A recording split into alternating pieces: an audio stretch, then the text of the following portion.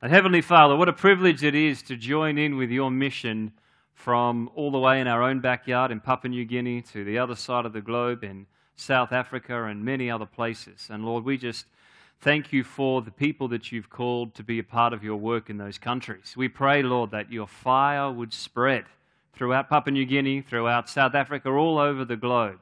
Pray that there would be a mighty move of your Spirit, that your name, the name of the Lord Jesus, would be exalted and lifted high. And Lord, we pray particularly for the mission works that we support. We pray for Naomi. We pray for the Hayes. And Lord, we ask that you'd strengthen them, that you'd encourage them where they need that you would provide practically. We pray for financial provision. We pray for spiritual protection over them and the work and the people they're involved with.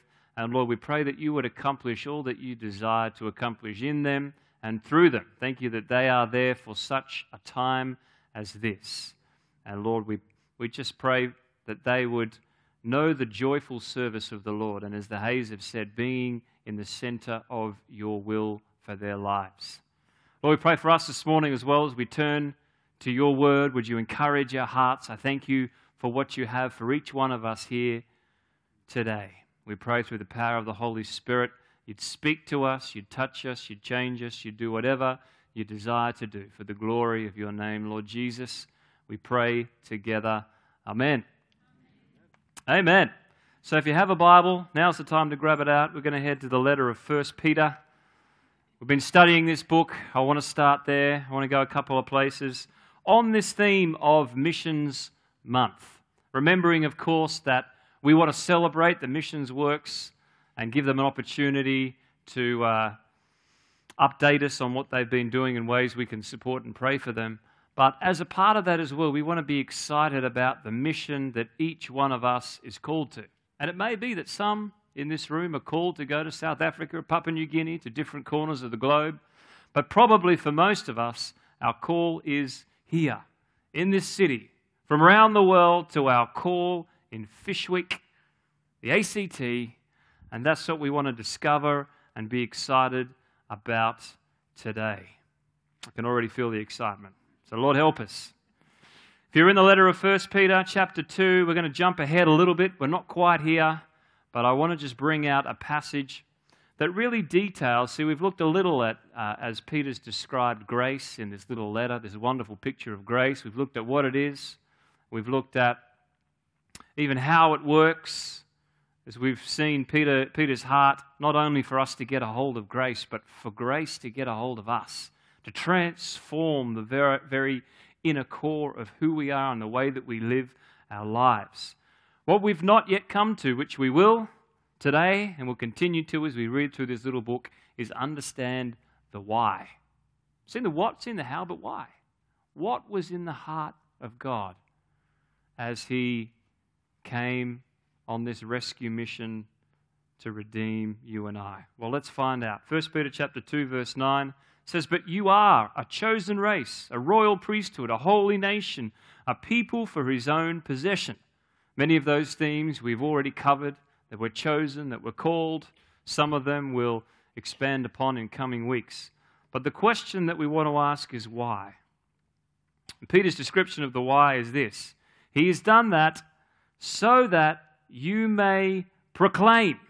Say proclaim. Proclaim. That you may proclaim the excellencies of Him who has called you out of darkness into His marvelous light. That you may proclaim, some translations say that you may shine the glory of, that you may testify to, declare the praises.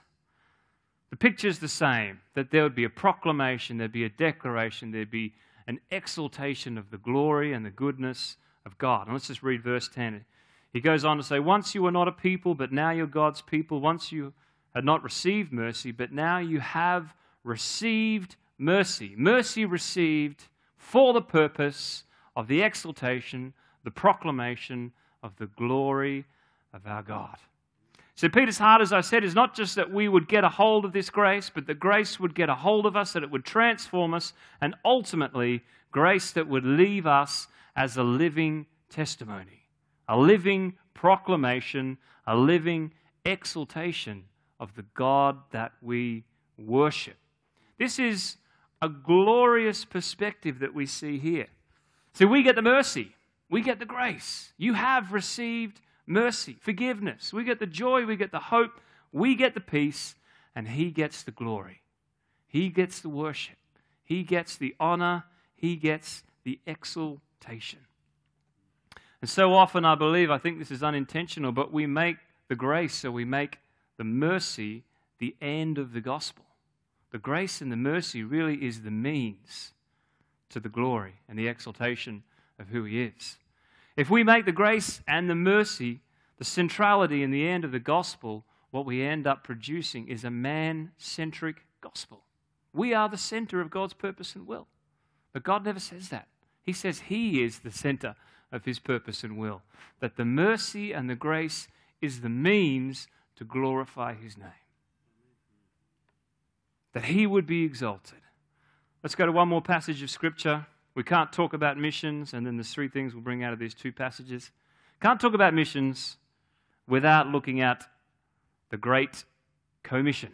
So let's look at Matthew's account of the Great Commission, which is found in Matthew chapter 28, verse 16. It says, "Now the 11 disciples, remembering that Christ has gone to the cross, He's risen from the dead, He is appearing to the disciples, and these are the final recorded words by Matthew before He ascends to be with the Father. It says, "Now the 11 disciples went to Galilee, to the mountain to which Jesus had directed them, and when they saw Him, they worshipped, but some doubted." There's a sermon there or two, but we'll move on. "And Jesus came to them and said, 'All authority in heaven and on earth has been given to me.'" If you pause there for a moment and just put yourself in their shoes, what would you be thinking Jesus would be saying next? He's gone to the cross, He's fulfilled His mission, He's standing before them as the resurrected Lord. He says, "All authority has been given to me." What do you think His next word will be? So come on, let's go and... I'm not sure, but I don't know that they were expecting what He did say. He says to these 11 men, He says there are 11 disciples there, "Go therefore and make disciples of all nations." I can tell you what I would have been thinking. I would have been like, are you serious? Have a look at us. There's 11 of us. Go to all nations? All of us? Yes, is right. Thank you, Anne. Amen. "Go therefore and make disciples of all nations, baptizing them in the name of the Father and of the Son, the Holy Spirit, teaching them to observe all that I've commanded you. And behold, I am with you always to the end of the age." We see, if you like, the mission of God for the glory of His name. We see the method He invites us into, which is the proclamation of the gospel. To call these 11 people, and then us some 2,000 years later, to give them this charge that we are to go and to proclaim the good news of Jesus. That is exciting. That's a great moment for an amen. Amen. Give the preacher some encouragement. He needs it. I want to pull three things out of these two passages that I think are important for us always to remember. Number one, we see in these two passages, as we talk about Missions Month, we see God's glorious perspective. That's point number one. We see God's glorious perspective. What we need to always remember, always remind ourselves, and never lose a hold of is His glorious perspective. You know, it's very easy for us to lose perspective. I couldn't help but share this. There's a travel website. Suzanne last week talked about her little holiday flat and the ratings it was getting, and we love to put nice comments and sometimes not so nice comments about places we've stayed. But TripAdvisor regularly releases its 20 most ridiculous complaints from its different hotels. I won't take you through all 20, but here's a selection of 5. Someone wrote it was a 5-star Indian resort. They said, "In India, I was disgusted to find that almost every restaurant, including the hotel, served Indian food." This one's from the Novotel in Australia. What do people think about their stay? They said, "I won't be returning anytime soon as the beach was too sandy." Here's another one. "No one told us there'd be fish in the sea. The children were startled."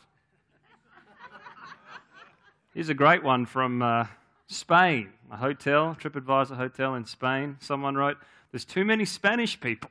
The receptionist speaks Spanish, the food is Spanish, everybody is Spanish. And number 5, just one more. Someone wrote this: "We were so disappointed that we were made to queue outside with no air conditioning." I thought that was good.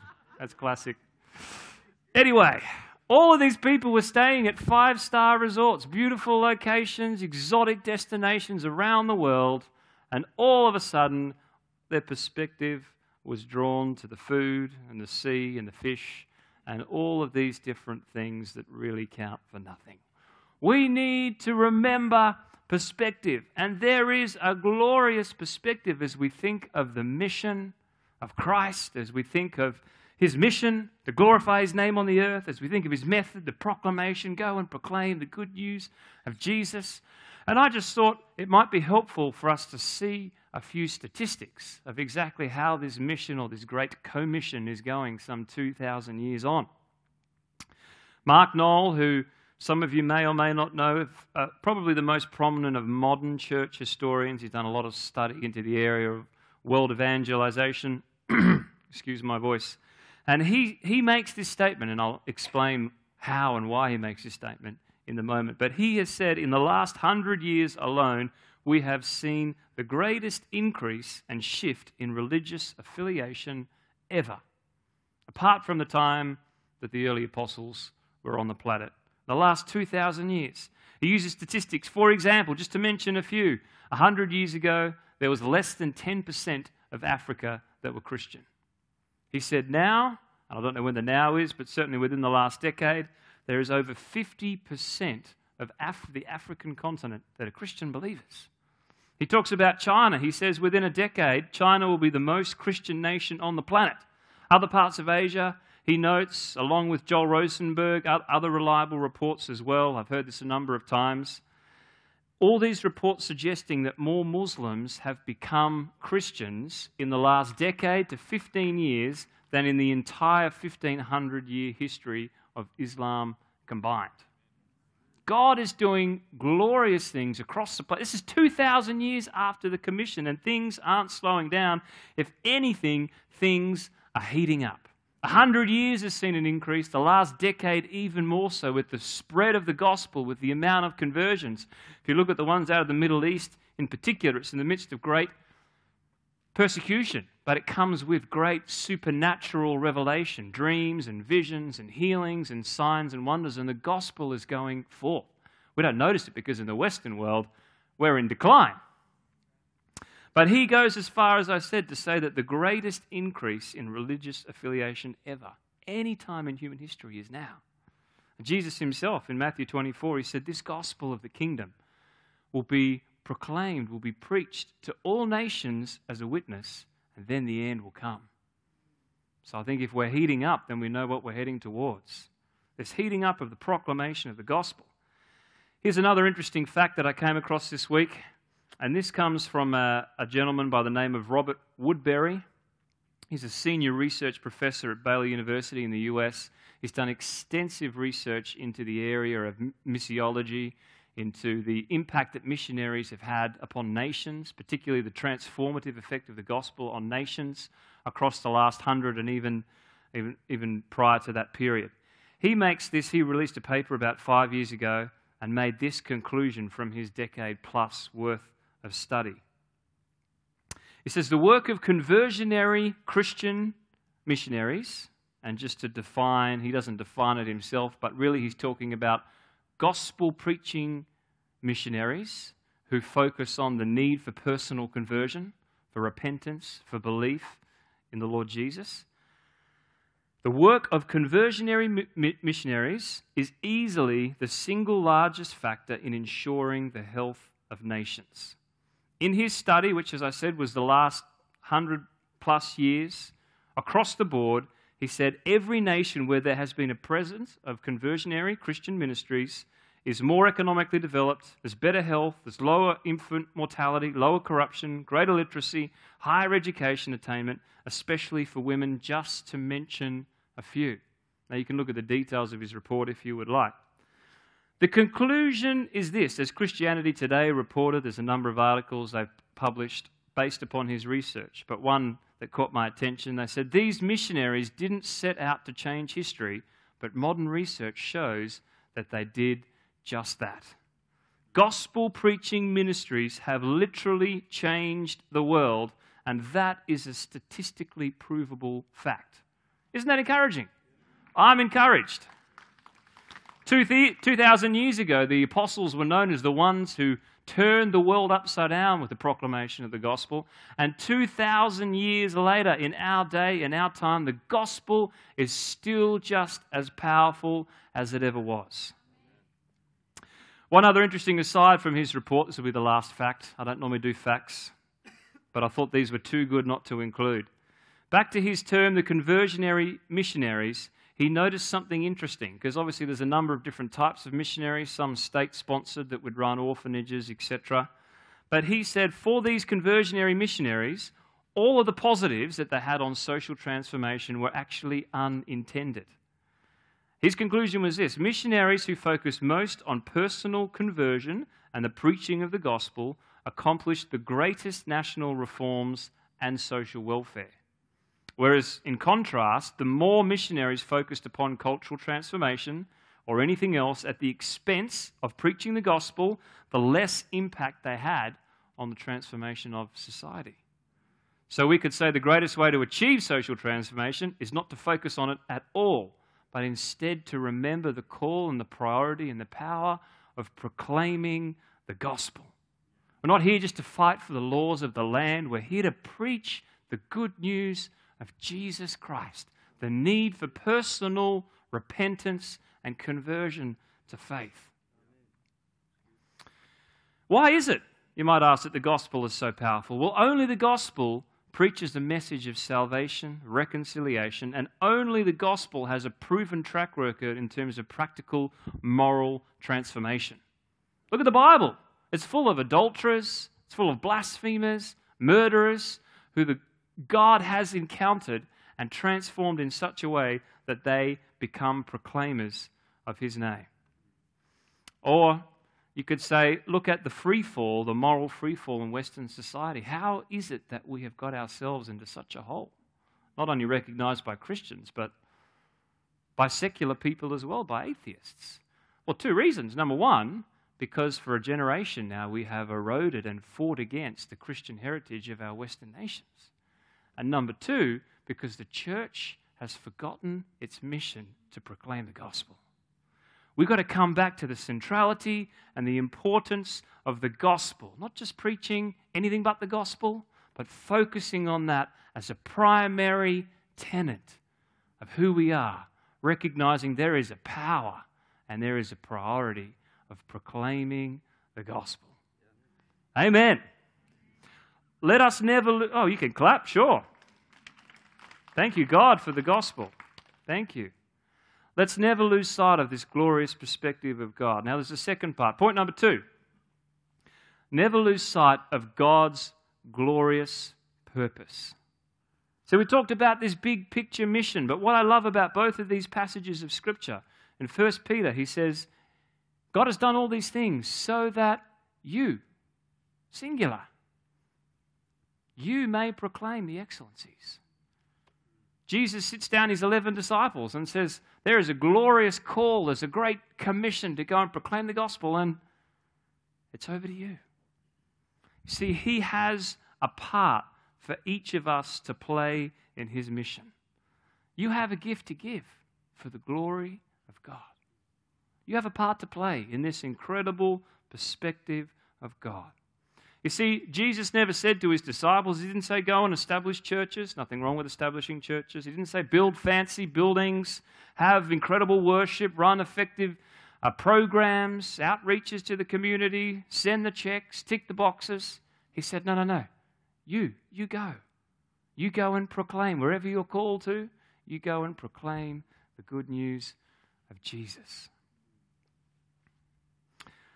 I've said in the past, I try to resist, but when people come to me and they say, what's the mission program of your church? It's a good question to ask. We do support missions. But I'm often tempted to say, well, actually, it's you. It's you. What's the mission program of our church? Oh, it's you and it's me. It's together, but it's singular. It's not just what the church can do. And we want to do a lot of things. We want to support missionaries all around the world. We do. But God has a part for you to play, that your life would bear witness to his glory. That you would go wherever he calls you to and proclaim the good news of Jesus. Everybody has a part to play. Everybody has a gift to give for the glory of God.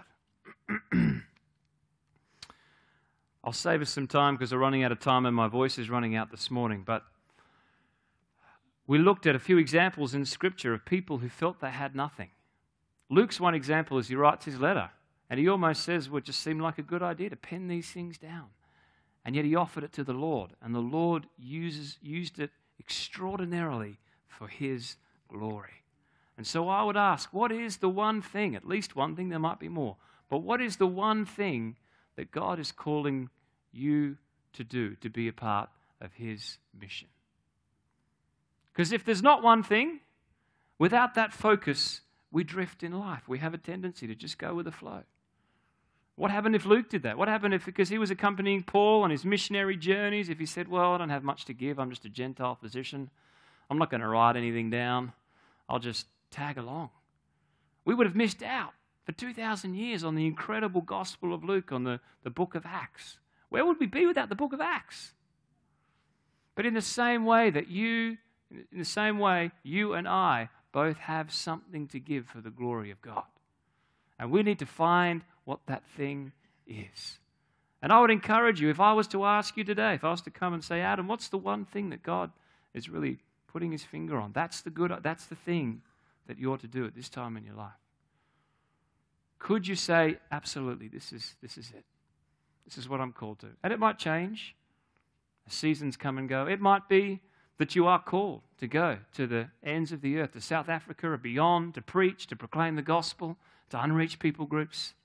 It might be that you're to go no further than your living room and you're to love the kids that God's given you. It might be to be a witness in your workplace, to love someone, to give them a word of encouragement as you make your morning coffee. It might be any and all of the above.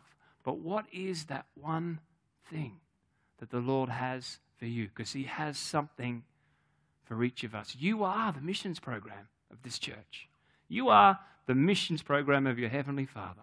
He's put you on this planet to proclaim his glory. Number 3.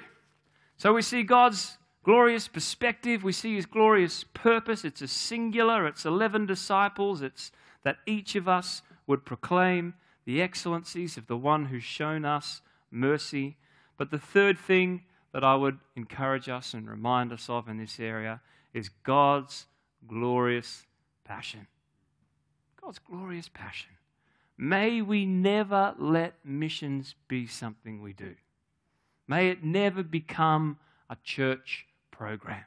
May it never just be the check we send, the box we tick, the service we give. But may missions be, as it is for him, his heart and his passion. You see, John 3:16, we know the passage so well. It says, for God so loved. It doesn't say for God so desired a mission program. For God so desired a people who would do things for him. It says, for God so loved. That was the starting point of his mission. That's the starting point of our mission. The mission is love. And love is the mission. Love is the mission. The mission is to love. It's not a program, it is a passion. I want to conclude just by telling 2 stories that the Lord has used me over the years to encourage me in this area of both the passion but the priority of us being a people of mission. They're both stories from my own life. First story is this. I love my little girls. I've always had a day on Monday, which is my day with them, to take them out and about and do special daddy girl things. And so this particular day, some years ago, I had a few of my kids. One was young enough to be in a pram. I was walking with her. The other was on a bike. who'll remain nameless in case in future years she listens to this particular sermon illustration. But every family seems to have one of those children that just loves to escape. The runners. Anyone have a runner in the family? Yes, I see a number of hands around. Well, we have one child that was a double hand from the McCallis, but we'll move on. Every family has a runner. It's like you enter a public place and their first thought is, where's my exit strategy? How can I get out? And they wait for that moment. You see the glint in their eyes. You turn your back and bang, they're gone. So one particular child we've lost a number of times. She was just gone in public places. And it's never when there's no one else around, is it? It's always when you're in somewhere that you don't know anyway. God gives us children to develop grace, I'm sure. So I was going for a walk and this particular child was on her bike and I said to her, thinking back, I was like, what was I thinking? I said, look, just ride ahead a little bit, but don't go out of sight. Now that's an invitation to go out of sight, isn't it? That's like, oh. So lo and behold, I'm walking there and she's gone. I'm thinking, I can just see her, and then she's gone, and then she's off around the corner, and that was it. And I thought, okay, I bet she's waiting around the corner. Went around the corner, there was no child. I went around the next corner, there was no child. I went to the nearby shopping centre, there was no child. I was asking everybody, have you seen a girl? She was lost. She was well and truly lost. She didn't know where we were.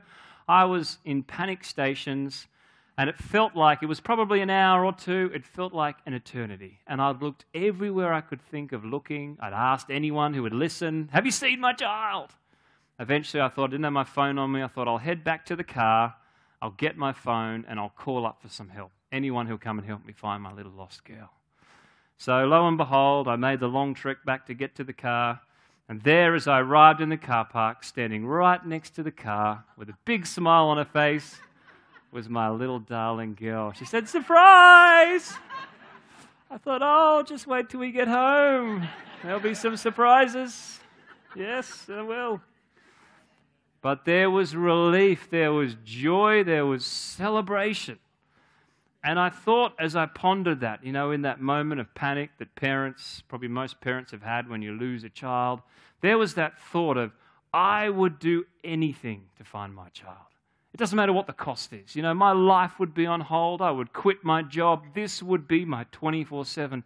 I would stop at no expense to find the child that I'd lost because I love her and there's a separation there.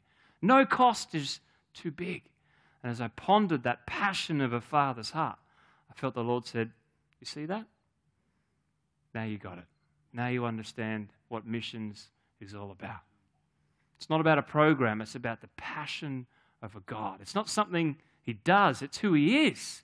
He's a passionate God, and He invites us to live with missions, not as a program, but as the passion. He is so committed to His passion that He gave everything.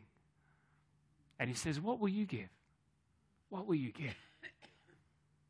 Will you enter into the passion of your Father? Here's the second story. I got a call. It's about this time of year, 4 years ago now. This phone call, it's a phone call you never want to get, but it was from the wife of a good friend of mine, and his name was Pete. He was a guy who I worked with when I had my first job as an accountant. We were excited, we were graduates, he was sitting across from me, and we just connected instantly. Got on well, he loved to lift weights, so every lunchtime we'd go to the gym that was in the building, we'd lift weights, we'd go for runs, we'd talk. We just had a really good friendship. He was a country boy, one of those really rough and tumble, swore like a trooper, but had a heart of gold. Just a genuine guy. Enjoyed a really good close friendship with him for 3 years while I worked there, and then as I moved along, contact became fewer and far between. I knew that he'd had a couple of kids. We exchanged messages. We caught up occasionally, but I hadn't really been connected with him for some time. Till I got this call from his wife, and she said, Andrew, I've got to tell you, Pete is dying. In fact, I'm just calling around all his friends to see if there's anybody who might want to come and just say goodbye. The doctors have given him only days to live. And I said, I'm so sorry. I had no idea. I said, I'll be there right away. So I headed. He was at the hospice at that stage. He wasn't conscious. He'd lost consciousness. And the story was that he had a brain tumor. It was a very quick battle with cancer. The doctors had done what they could to save him, and they said, "I'm sorry, there's nothing else we can do." And there he was. And I was overwhelmed in that place as I sat beside the bed of someone who'd been a very close friend, someone my own age. And two realities came to bear. The first reality was, we'd started our careers together. We'd had these big dreams, all these things we were going to do, all this money we were going to make, all this success we were going to have, as you do when you're young. And when you're in that place, there's not much that matters. There really is not much that matters at all. It's not how much money. It's not how successful you were in life. It's really just, did you know Jesus? And the second reality that really dawned upon me was, as I sat next to his bed, was the reality that although we'd been close, although we'd talked about God in a general sense, and he wasn't a believer, he'd teased me about going to church, there was not one moment, even in our close friendship, that I'd sat him down and had a serious talk about the gospel in a way that would make him realize how important it was. And so I sat there and I said, "Lord, if you would just give me one moment." He's not currently conscious. If you would just wake him up, I will share the gospel with him. I went back a second time that last week that he lived, and there was never a moment. There was never a moment that I had that opportunity to share with him the love of Christ and all Jesus had done for him. I just prayed, "Lord, you can reach him even where he is," and that was all I could do. But it left a profound impact upon me for this reason. I prayed as a result. I said, "Lord, let me never sit beside the bed of a dying friend, not knowing that I have done everything to tell them of your love, to preach the gospel, to tell them of your saving grace." And I would give us that encouragement, that missions is a passion, but missions is a priority. Life is a gift. Let's not waste a day. Let's not waste a conversation. Let's not put it off till tomorrow. But let's live with passion and purpose as a part of the glorious mission of Christ from around the world to right here where the Lord has called us to be. I want to pray. I just want you to close your eyes as we finish. And I want to first of all give you an opportunity this morning. I know many of you. I don't know all of you. But if there is anyone this morning, and as you're sitting here with every eye closed before the Lord, it's just you and him, and you know for whatever reason you are not right with the Lord. Maybe that you've never made that dedication. It may be you've never made that decision to trust in him. You might have heard the gospel preached. You might have never heard the gospel preached. But you've never come to a place where you've said, "Yes, I believe that you are the Son of God. I believe that you came to die on a cross to save me, to rescue me, to redeem me, to take away my sin and my shame, and to restore relationship with my Heavenly Father." And if that's you this morning, I just want you to raise a hand. We had 2 people, praise God, in the early service who said, "Yes, I want to make that decision." I want to give that offer again this morning. Is there anybody, just put your hand up quickly, no one else is watching, who would say today, "Yes"? Maybe this morning that there's people here who would like to recommit their lives to the Lord. Perhaps you've made a commitment, you've wandered away, you know that it hasn't been a priority. As we said earlier, God is a God of second chances, and I believe this morning He's giving each and every one of us an opportunity. Don't let that opportunity pass. If you'd like to rededicate your life to the Lord this morning, just put up your hand.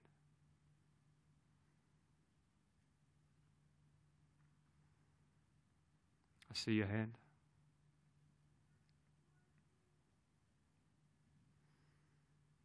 Thank you. Praise God. I'm hoping that means that the rest of us here this morning, we know exactly where we're going.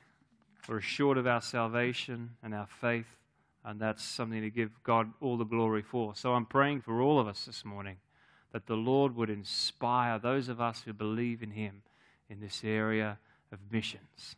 God's glorious perspective, his glorious purpose, and the glorious passion. Mission's not what he does, it's who he is, that we would somehow catch ablaze with the passion of the Father's heart, to live with that passion in the areas in which he has called us to. So God, I pray for us this morning, Holy Spirit, as we conclude this time together, just pray that you'd move in the hearts and the lives of your people. Lord, would you stir us? Would you challenge us? Would you do whatever you need to do?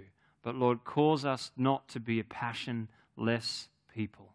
For you are a God of incredible passion, a passion that's so great that it drove you to lay down your life upon the cross for us. And would we catch that heart of passion?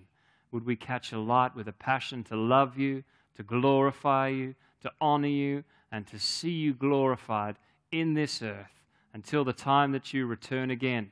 May we go forth and boldly proclaim the gospel, whatever that might look like for each one of us here. And we pray that in the wonderful name of the Lord Jesus. Amen.